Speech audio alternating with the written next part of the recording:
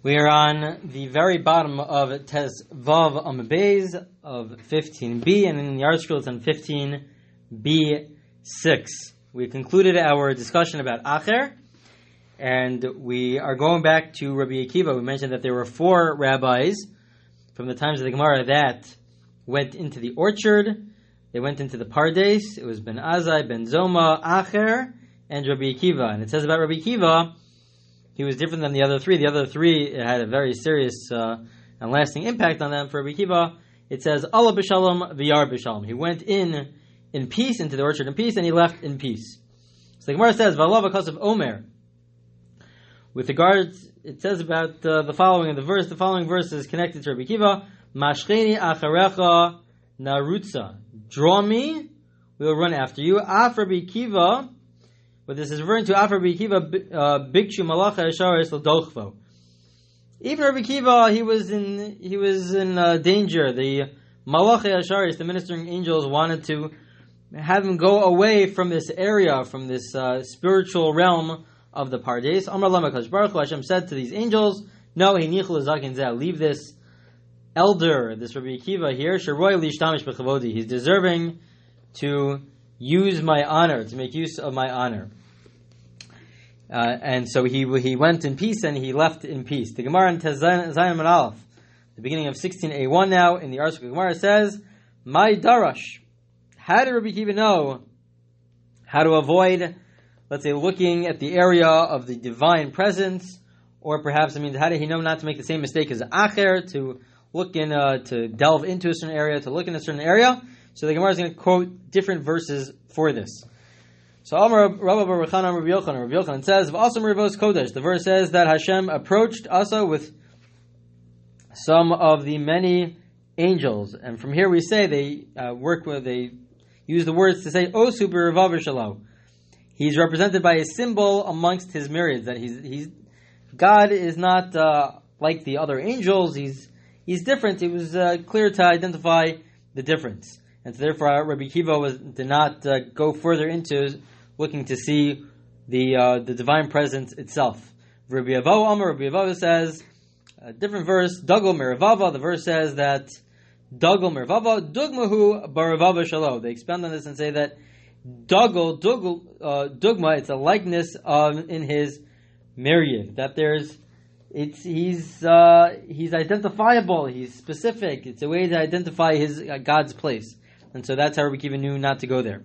For Rish Lakish Amar, a third verse, Hashem tzavakos shemo, Adonhu b'tzava shelo. Hashem is the Lord, the Adon, the Master in his area. So you can identify where he is. Rabbi Chia bar Abba Amar Rabbi Yochanan, a final verse. The verse says, this is with regards to Eliyahu, it says that Lo beruach Hashem, Hashem is not in the wind. Va'achar ruach rash, and then there came an earthquake. Lo berash Hashem, Hashem is not by an earthquake, v'achar rash eish, and after the earthquake came a fire. Lo be'esh Hashem, Hashem is not in the fire. This is a famous verse. V'achar eish kol d'mamad hakah.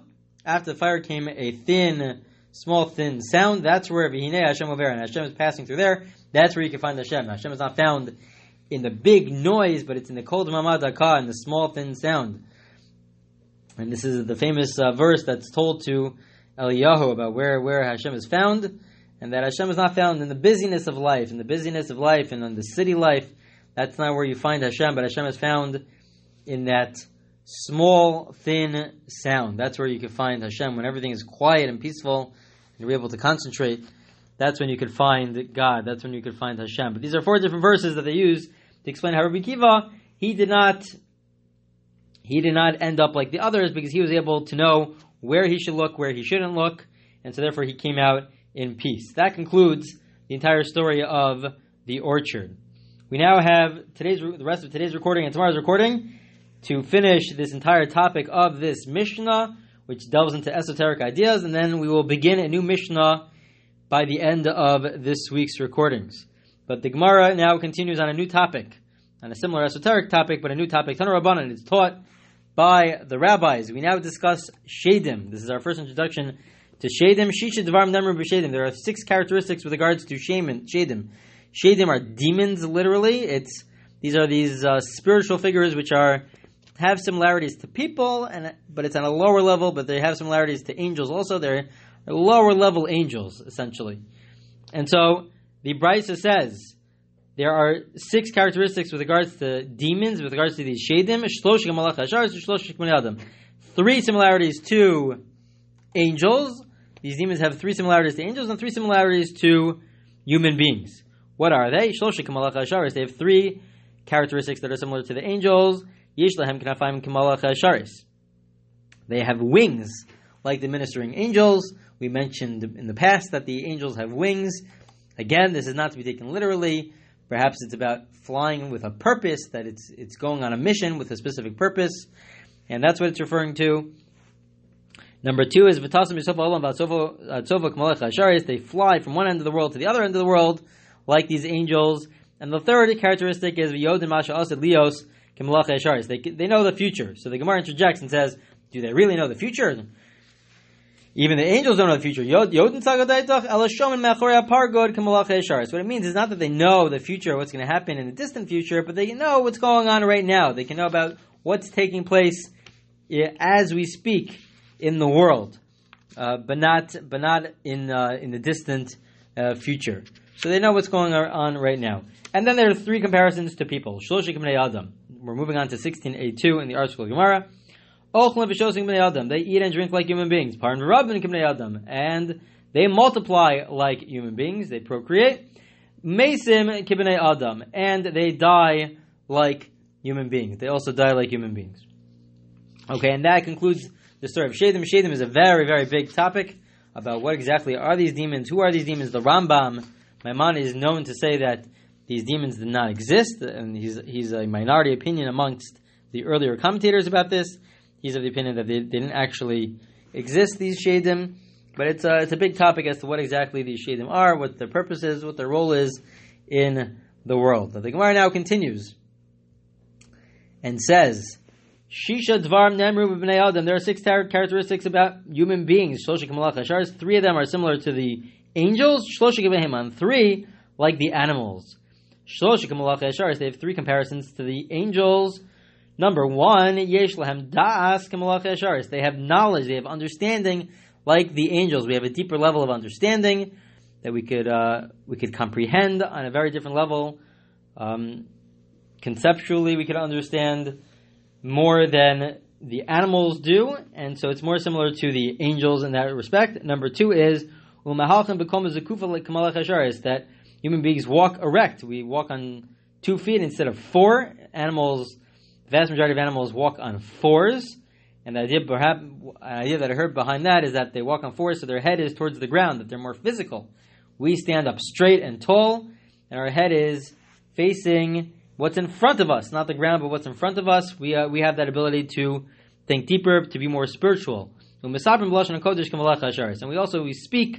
Lashon HaKodesh, the holy tongue, just like the angels also speak Hebrew. It's referring to Lashon HaKodesh. The Hebrew language is called the holy language. And we speak that just like the angels speak that. As to why it's called the holy language is a discussion. It's a dispute between the Rambam and the Ramban, Maimonides and Nachmanides.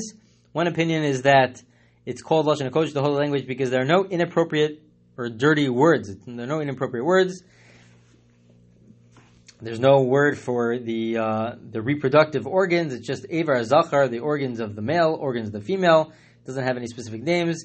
It doesn't refer to sexual relations by any specific name, rather than by chibur, connection, and bia, going into. But they don't have separate words for this. That's one explanation. The second explanation is that the reason why it's called Lashon HaKodesh is because Hashem spoke. When Hashem spoke to create the world, He used the Hebrew language, and so that's why it is holy. And He created the world through the Hebrew language, and therefore it's called the holy language. Okay, those are the 3 ways in which humans are compared to angels. Again, their the level of understanding, that they walk erect like angels, and the third one is that they speak the Hebrew language. Ushlosha kibehema, and they have 3 characteristics that are like an animal.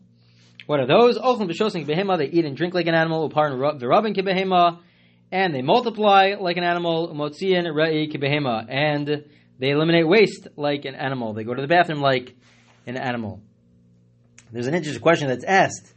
One of the commentators asks, why don't we say that we die?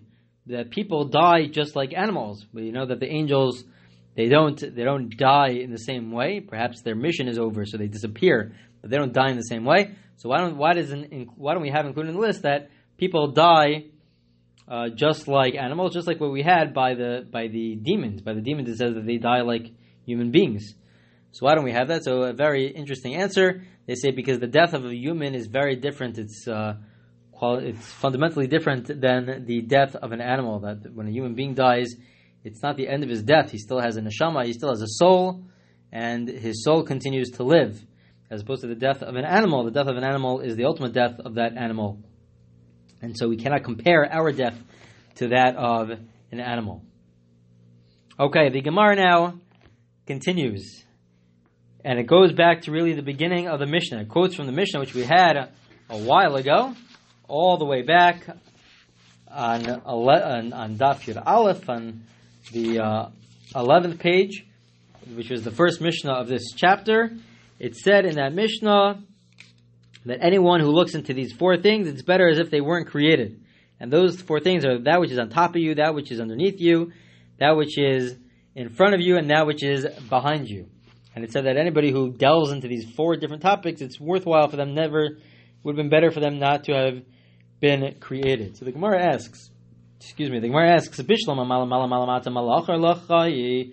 understand why it's inappropriate to really delve into what's above us, what is below the earth, and what is after, what happens in afterwards, in the ultimate future. What happens, those are very, very difficult concepts to understand, and a person could misunderstand. It's very easy for a person not to really fully grasp it, and they will come to wrong conclusions. That I understand. But to understand history, what happened before us, whatever was. And what's the problem with inquiring about history? So the Gemara answers, Rabbi Yochanan and Rabbi Lazar, Damri Tarvai. Rabbi Yochanan and Rabbi Lazar both said, Masha Lamelech Basar V'Dam Misha Amar Lavadav. It's comparable to a king, a human king who tells his servants, Benu li palterin gedolin al ha'ashpa.